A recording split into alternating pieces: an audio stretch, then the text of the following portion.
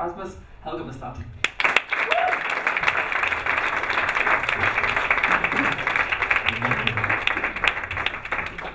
Hi. This is about communicating flavor, not feedback, although it's very inspired to hear Tim Styles. Just wanted to discuss with you for hours instead of doing this. We'll just try to do this. Okay, so who are we? And why are we communicating flavor? I think we can say that we're all specialty cafes and roasters. We share certain core values. We call them knowledge, quality, service. We all do this. And we have to sell this product. And all these things cost a lot of money. So we tend to be an expensive solution if you're going for coffee. So you have to protect and pretend that that's worth it. You have to sell in the idea that you can spend the extra money on this product. We promise to deliver something that is rare, and that means necessitates a unique flavor communication skill or tactic. We see ourselves as better than the average coffee shop. We don't necessarily compare ourselves to other coffee shops. So what do we compare ourselves to? I guess a lot of times wine industry, obviously, is the term we always use. It's where we always look. In wine, people talk about variety and so on. It's good in many ways. Wine has developed a language and other terroir skills that can be used through our industry as well. But we see our baristas as sommeliers of coffee. We see our coffee shops as fine dining restaurants. We see our roasters as fine Burgundy chateaux. Which is, in some ways we have to sell in what we're doing. We have to try to sell into the customer that this is something different. But I think the way we see each other can be read, or the easiest way to see it is to read on the back side of your coffee bag. So I'm going to show you a retail bag. This is one of the better ones, I think, is why I chose it, because it's, I'm having a little bit of fun with it. So if you can, this is can you read this? This is from the back side of an Intelligentsia bag. And it has some grandeur to it. I don't know if you can have highlighted some of the. There, okay. And this isn't just Intelli. This could be any one coffee bag that we sell in this room with a few minor changes. Like we all talk about how we go to origin and hand pick our coffees, roast them to the perfection.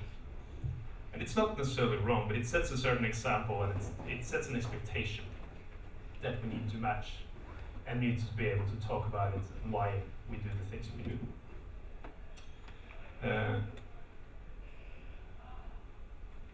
And coffee shops does this too. Like we talk about how we share knowledge and how we deliver a coffee service that is different than anything else. And then when the customer comes in or when the barista goes to work, and it's a problem for both, because baristas are the one conveying this information most of the time. And this is what they see. And it's a beautiful coffee bar, but it's a coffee bar. This is Intelligentsia Silver Lake in Los Angeles. You go here and order, you choose some pastries, you stand here and wait for your coffee. It's what you expect from a coffee bar. And like James Hoffmann said, it's a fast food establishment. Albeit a good one. You'll get great coffee and great food, but it's still fast. You wait in line, you do your thing, and you wait over here. And if you want to ask a question, then there's that obstacle that we portray ourselves as someone very knowledgeable, and there seems to be a certain threshold to go and talk to us. That's one of our main obstacles, I think. We need to reach out. We need to be able to talk Can you go back? Sorry. We need to be able to talk to these guys. We need to be able to talk to this guy in a black jacket who's waiting for his coffee. I don't know if he wants to be talked to. Maybe not. Maybe they already asked him. But we need to. Now you can go. Thanks. We need to opt in and reach out. And it's a really hard thing to do. And we need a language to do it with. It helps to make things ready for it. Like you have a bar where you wait and there's someone standing there to help you. And some customers get there on their own. Some customers come up to you and say, "What is that? What are you brewing?" But there are a vast number of customers that we don't get to talk to. We don't get to tell or talk about or tell our story. And there's a chance to do that in that environment. It's just much harder. And we need to do it in certain steps. We're seen as a pretentious business, and rightfully so. We've been talking about what we're doing in a way that not everyone can relate to. We create expectations, but I think it's very important that we match our expectations. So what expectations do we create? Let's say a new customer comes in. What does he expect when he comes into your coffee shop? Any suggestions? What does he expect to taste in his cup? Very good answer. I like my chops. But this is very important. You come in, you ask, can I have a coffee? And you might even ask a follow-up question, how is your coffee? And you expect the answer, oh, it's good, or it's black, or it's dark. And if you ask them a follow-up question, what kind of coffee would you like? They will answer you the way they expect you to want your answer. And many times that is, dark, very dark coffee, as dark as possible. Because they think that is what is cool in the coffee world. Or other things they might think is cool, as something fruity. The problem is we can't really relate, we can't really talk to each other. So what do I say when you come up to me and ask, well, how's your coffee? This is my bit. Bold and velvety mouthfeel, chocolatey sweetness, vibrant apple acidity, with notes of blackberries and molasses sugar. This is made up. This is not an actual coffee, but it could be. This could have been something I said. I'm making fun of myself here. So what do you expect when you hear this? Or not necessarily you, but someone who's never encountered a specialty coffee shop before. They might expect this. Thanks. We can't deliver this. There's chocolates and blackberries and apples. Like Dave Walsh once said, it's a dessert. It's a menu of desserts. They're expecting a cereal bowl with lots of fruits, sugar, chocolate, and apples. But what they might get is this. Mostly coffee. Something that's either sour or bitter, they're not sure. Something spicy. And then some unidentifiable objects.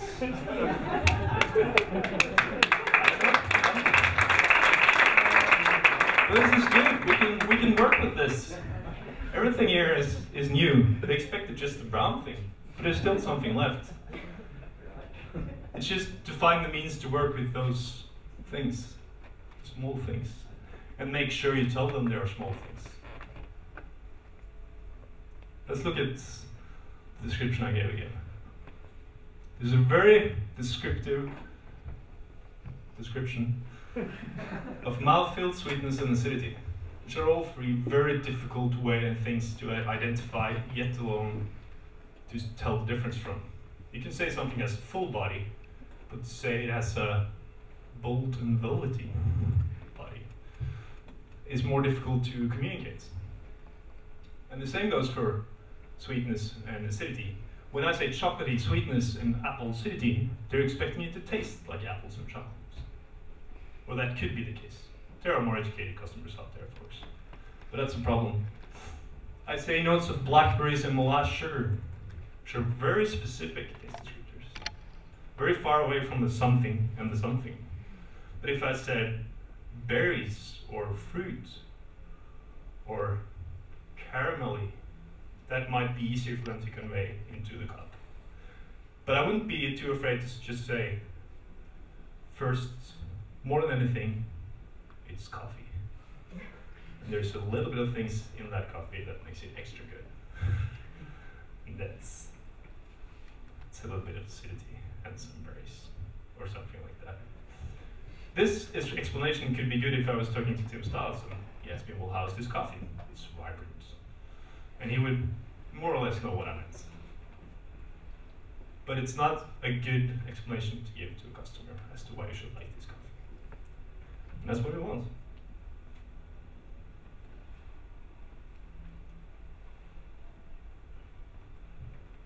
Next slide, please. We need to relate, not educate. We need to be able to tell them something that they can find in their cup or find in their vocabulary rather than tell them, this is what you are getting, you're just not getting it. You can do that next time, when you won their trust. First time you tell them something that matches their expectations.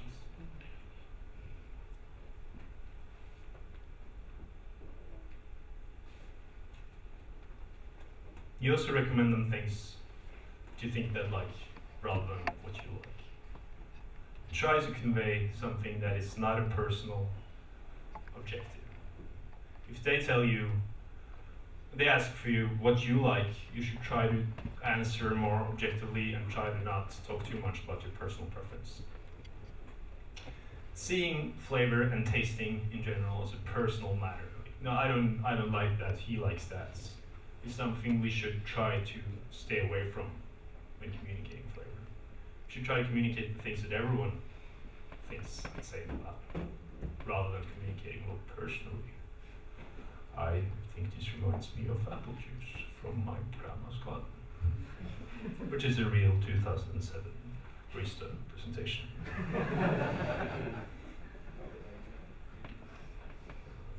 Keep it real. Don't get anecdotal. Don't tell me about your experiences from the past. Don't tell me what this reminds you of. Not as a professional. As a customer, it's great. But you relate it to something is great. But as a professional flavor communicator, you should stay away from those kind of descriptors because they're your own. And treasure them, that's good to have memories, but don't use them to communicate flavor. Use wide descriptors, we talked about this earlier. Don't necessarily go with blackberries unless that's really, really clear that it's blackberries. Then you can use it. But if it's something berry-like, and you as a professional feel that, well, this is more towards blackberries, then still try to stay a little bit back. Maybe say darker berries or fruit or enzymatic flavors. Maybe not that word, but you get it. Mimic the experience.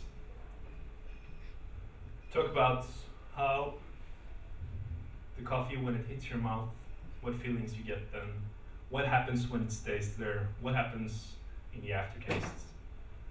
If you give them that step by step, then it's easier for them to get it as well in the cup.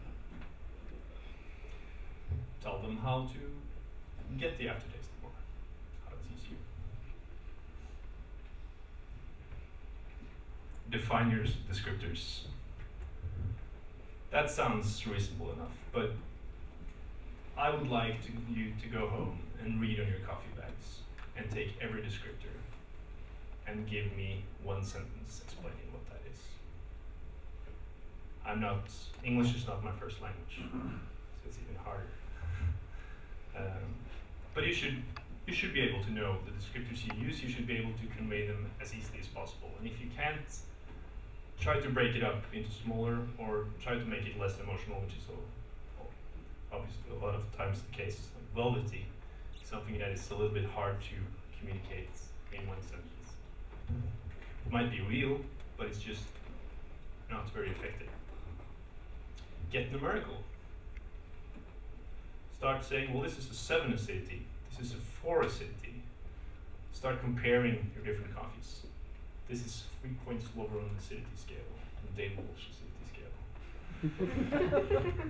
And that I think is an important part of coffee critique as well, like we discussed earlier. If you can get numerical and tell exactly what it is that is different about this coffee, and something that people can understand, then that's an easier way to explain how this coffee is different from that coffee. I want to finish off giving a little bit of love to barista competitions. I've been competing, this is my 9th consecutive year competing in Norway. Never won, never does particularly well.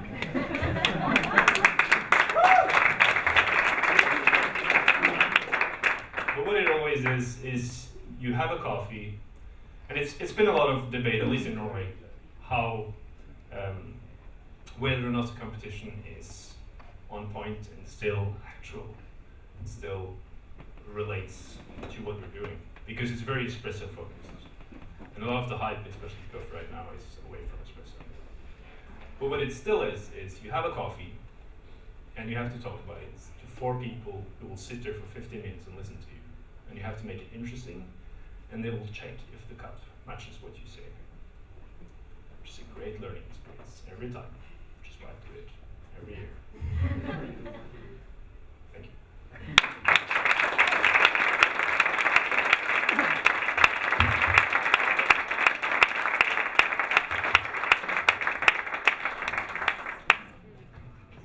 Rasmus, brilliant. I hate you, you're funny, isn't you? Let's go out to the audience again, I suppose. Any questions? Hi Rasmus, good to see you again. That was great, thank you very much.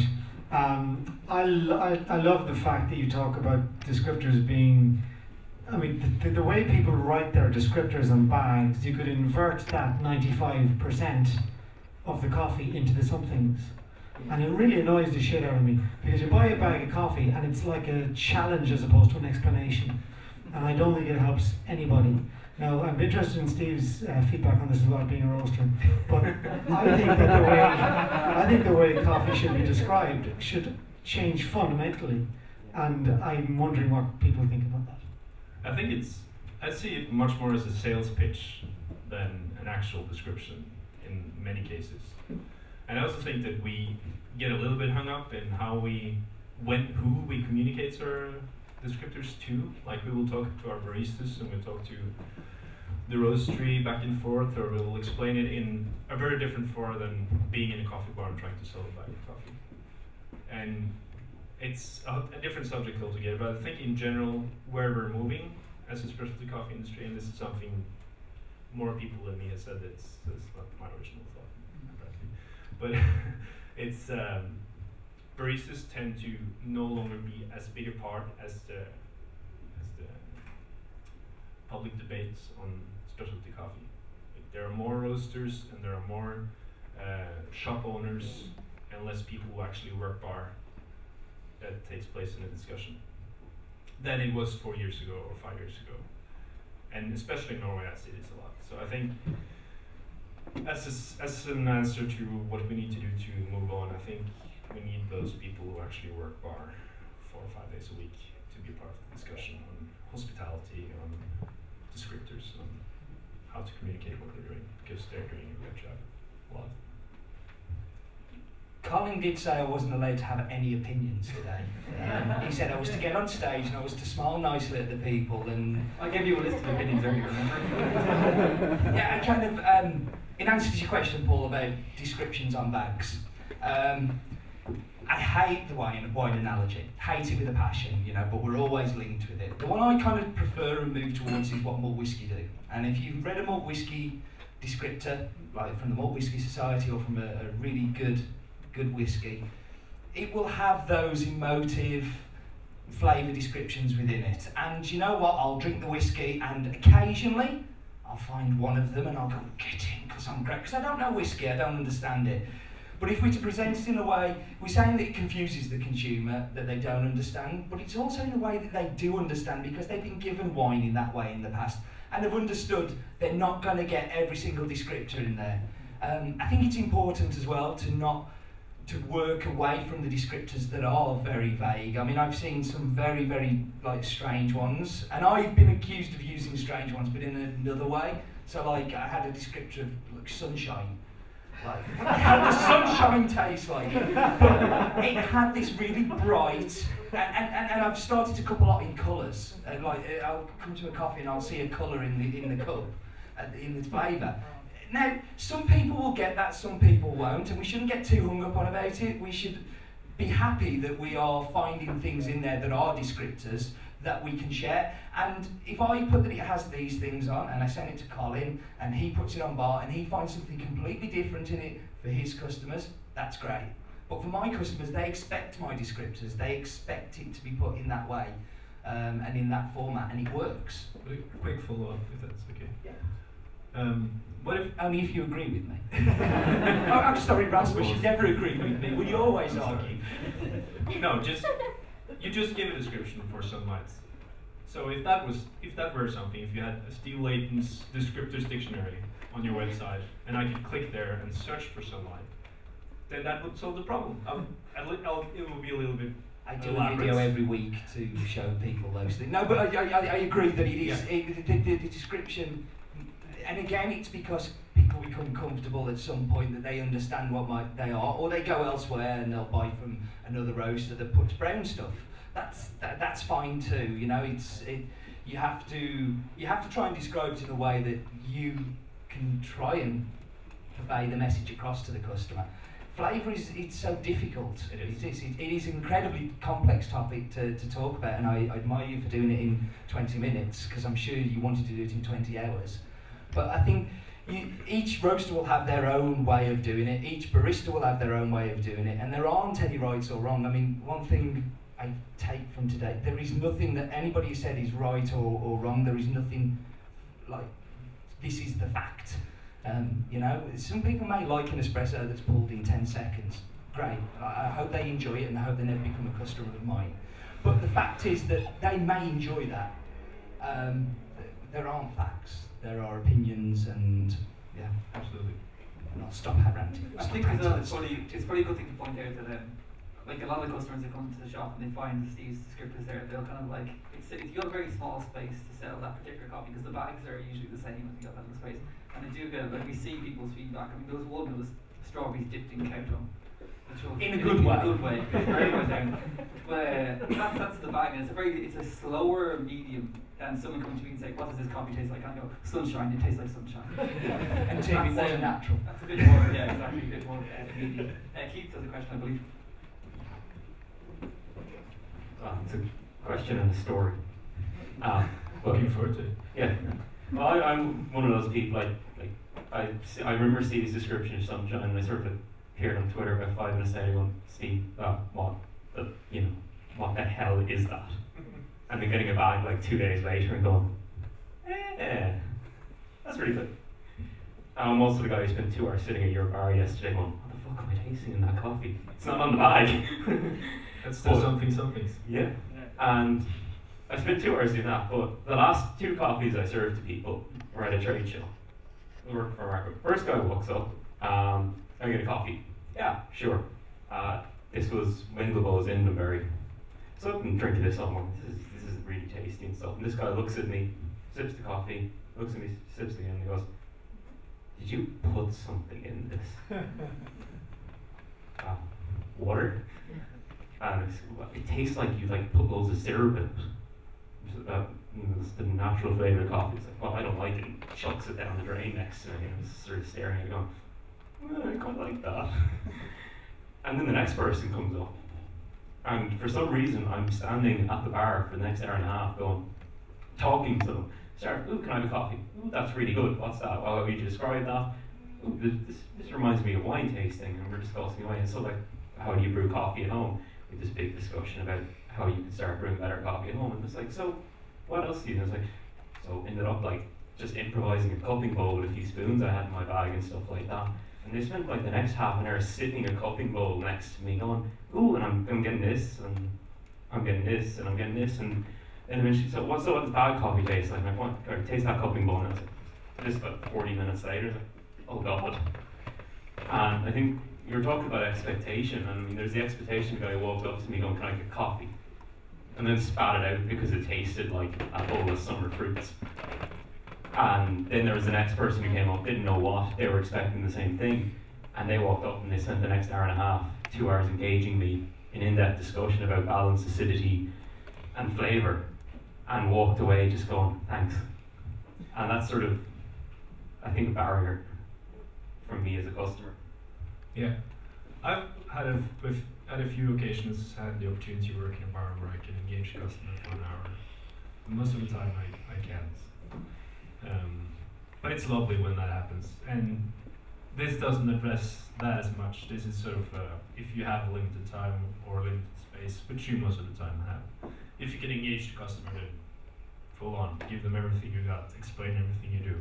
That's great. I love that. I love that experience as a customer as well. But more I think it's interesting as well that what Keith brings up about the cupping table and the actual drinking of coffee and how different that can be. And what we're writing on descriptions and what we presenting to customers in many ways are cupping table experiences, which are very different to in many cases, to the brewed coffee experience that they're going to get when they add some milk to it, or they're going to have sugar and all the other things. So it's very difficult to, that's the only tool I guess we have, but it's certainly not perfect. To follow up the second thing, I think you can go a long way just if you can categorize your coffees in 2 or 3 categories. And I've seen this done. I was in Los Angeles last week. That's why I had that shot of, and why I talked about intelligence in general. It's been on my mind for a while. But Handsome Coffee Roasters, I don't know if you know them. It's Michael Phillips and Hanson. They had divided their coffee into comfort and adventure. So if you come in, you ask for a cup of coffee, the question back is, well, would you like comfort or adventure? And it's great. Sometimes you just want a cup of coffee that's what you expect from a cup of coffee, and sometimes you want So guy walks in and you can see him holding like a newspaper clipping and he's like, "So this place does good coffee, what do you got?" Would you give him comfort or adventure? they ask him every time. Like I guess I would. Where does adventure come on the pie chart? Yeah, exactly. I think it's just the not coffee part is just bigger. But yeah, it's a tough question. I think if you're not interested, then I might just offer you comfort. Yeah. If I am in a position to choose, most times I'm not. Most times I have one coffee or two coffees, but they might both be one of the or the other. I just like the way they make that choice really simple. Yeah. You want something today that's what you and it's expect. managing that expectation as well. Yeah, exactly. Like I think, in our own experience, I often found that you would get people coming in that say, you could tell that they've been told to come, or that their friend had told them, they read it or whatever, and they come in and say, especially with filter coffee, they've had filter coffee in the petrol station and it was bad, so therefore it's all bad. Someone tells them it's good here, they go okay, and they come in and say, all right, I want to try this filter coffee thing that you do. And what we used to do is that we would then we'd invariably give them something that was nice and tasty, just like a Brazilian coffee that wasn't, nothing wrong with it, just it's sweet, taste of coffee. So comfortable. Yeah, comfortable, exactly. And what would happen, people would go, yeah, that's nice. I don't know if it's worth walking all the way across town for. And then I found that giving them something that was like pushing the boat out a little bit, let's say I washed your chef or something, would at least make them go, oh, okay, there's something different going on. And then we could say, oh, well, if you want something a little safer, that's there as well, and maybe you prefer that next time if this is a bit too crazy, because it's not for everybody, and I accept that. They go, oh yeah, well, and sometimes people would say, oh, yeah, I can understand it's very interesting, I wouldn't drink it all the time, but maybe I'll try the next one, the more normal one next time. Whereas if you give them the normal one, say, the stuff that's better than that, and it's like crazy, and it tastes of mad stuff, but just trust me, even though this one seems really normal. So I think giving them the adventurous one is always a hook. Absolutely. Questions? Christina?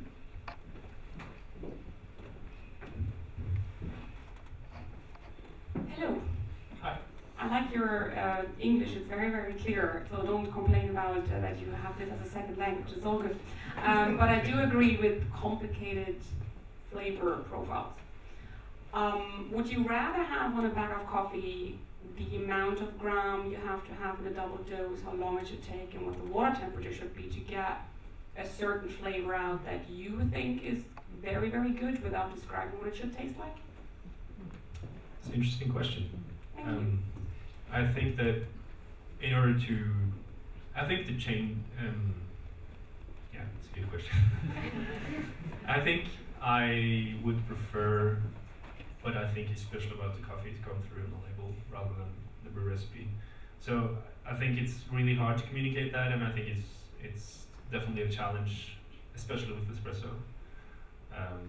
And brew recipes certainly has a place in communication, but we spend a lot of money, and you spend a lot of money on good coffees, and you roast them, and you sort of have to tell that in some way. And so many people who buy coffee bags don't ask anyone about it. They just walk up to the shelf, get a bag, pay for it, and go. And we don't even hardly see them. We have espresso customers that's been customers of the shop I work in now for 10 years. They come in, they buy the same coffee, and they go. And we have some coffees that we normally wouldn't have, but we have some regular customers that come in every week, buys the same coffee, doesn't want to hear anything, same coffee. And to those people, we need to communicate what we're doing as well. We need to, make sure they understand that this is freshly roasted. This is coffee sourced directly. This is coffee that has a certain, this is sweet coffee. You don't need sugar and milk necessarily. Let's try it without first at least. Why do you need to communicate that to him if he's happy with the product that he's buying, that he's always bought, and that he wants that consistent taste that he had yesterday, today, and tomorrow? Because we won't be able to deliver that. He may not know that there's something different out there and better. I kind of see where you're going with that one, and yeah, jumping in, but we can't deliver the same product every day. We're in a position where we try so much new things, and we roast so lightly in Norway, and we have coffees that we change all the time. And even if you like last year's India, which is the most common, you might not like this one, or it will at least be a little bit different, and we need to communicate that. I'd like to just a little bit on the brew recipe part as well, and what you put on the label. I've always been very anti putting any brew recipes on. I think I'm mellowing with age because I'm agreeing with you, Rasmus. This is scary. This must be the first. But I think as soon as you put brew recipes on, you constrain what the consumer can do with that coffee, because instantly they'll think, well, if I do it outside of this, that would be wrong. And there are no rights to brew recipes. They're their opinions. They're not facts. And just as descriptors aren't facts as well. But brew recipes just limit people's comfortableness in experimenting and playing. And I don't think it's necessarily a good thing. This is your field of expertise, much more than mine. No. You work with the home market much more than I do. I think that's a question. I really liked it. It's good. That's it. I don't want to put you on the spot too much, but I will. Can you give us a good coffee descriptor? How you would like to see the label, for example. Yeah. I Don't steal sunshine or strawberries dipped in Kato. I try to touch on it a little bit. I think as long as you can easily identify that descriptor and you can easily explain what it means. So it's more a case of descriptors being accurate and accessible than them not being overly flowery or indecipherable. My personal preference would be if it was less feelings involved. Yeah. But again, it's also it's not necessarily bad that it is a sales pitch, but it just needs to deliver what it says. Sure. That's the most important thing. I mean, so there's obviously very, very good reasons why we have to put sometimes emotive or flowery descriptors on bags, because I think as these are products that we're trying to sell. Yeah, but I agree. And how can we expect a customer to differentiate between our bag of coffee on a shelf versus someone else's, And it's like, well, if they have the descriptor and we don't, I think anecdotal market research as well is that those coffees with the emotive ones in there sell much better. They're much stronger. There's much more, and people are more passionate about them and more impassioned by them. When you put something on that, and I agree they should be understandable. So it should be something that most people have tried. I saw a descriptor on a bag not so long back, and I had to go and look what it was. And then I had to go and try and find it to taste it because I was like, well, what does that taste? And the coffee didn't taste like it. I was really disappointed. But it's using words that people understand and consumers can understand is very important. Yeah, and back to the meet the expectations point. I think it's really about being seen as a pretentious business and being seen as bullshitters, if that's okay to say on the internet. Well, we'll believe it. There's worse things on the internet, I hear. That might be true. Your history says so too. We tend to, there's a lot of not very funny jokes about people scrapping flavor. How they'll say asphalt or horse's urine and use them as descriptors. And I think that one of the most important things we can do is to try to be a little bit less enthusiastic about things in general. I've seen and then mind-blowing tweets is part of that, definitely, but that's, again, mostly industry, I think. I don't know, I don't think any customers follow my tweets, but you shouldn't either. They're rarely fun, mostly original. It's, yeah, I think you should definitely show your enthusiasm for that coffee, but maybe not in the same sentence as you describe how it tastes. That makes sense. I really enjoyed that. It was fantastic. I don't know really how to phrase this question, but just related to tea slightly. So in tea, when we're talking about, say, when we talk about tea, we'll say this is from Assam, or this is from Darjeeling. And if it's from Assam, then you expect it to be malty and sweet and caramelly. If it's from Darjeeling, you'll expect it to be astringent and floral. Your dragon well will be chestnutty. So instead of trying to describe every single different coffee that comes out, can you go by region or processing method and say, this is from this region in Kenya, and you all know that it should taste, you all should know what it should taste like. I don't know there's variables, when it changes year to year, but to put the focus on region, to educate people about the region or the processing method or whatever's more important in coffee, rather than trying to explain every single coffee one by one. Boy, I wish we were there. I don't know if it's possible, but we yeah, do it is. It is absolutely possible, and I hope we get there someday. But we're still trying to communicate what coffees are, and coffees are still trying to find out what they are. In many cases. Rasmus, we're back. We're disagreeing again. We're back. I was having a conversation with Gwilym yesterday talking about a Pacamara that was naturally processed from Nicaragua. Now, this Pacamara, I've tasted before, I have an expectation of what this Pacamara should taste like. So this year they've changed the process. What they used to do was they would rake it every 2 hours, so they'd go and rake the cherries, turn them over, make sure they were drying evenly, and go back. This year, they decided they were going to rake it every hour. It completely changed the way that the cup tasted.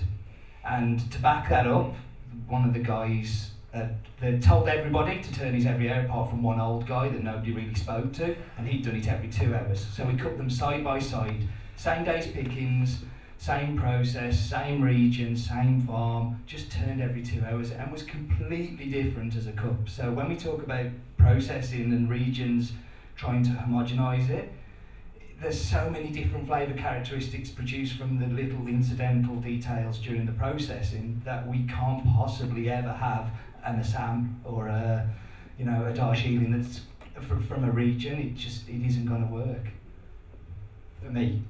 There's no facts still. You just blew my mind. Next question. Okay, down the back. Let's go.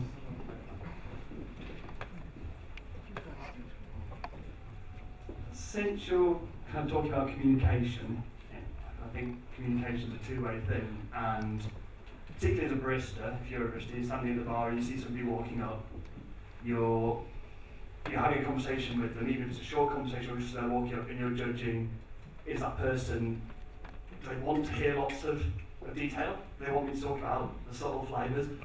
Or actually are they somebody who is only at that moment ready to hear, yeah, it's a nice tasty coffee, you'll like it, or whatever.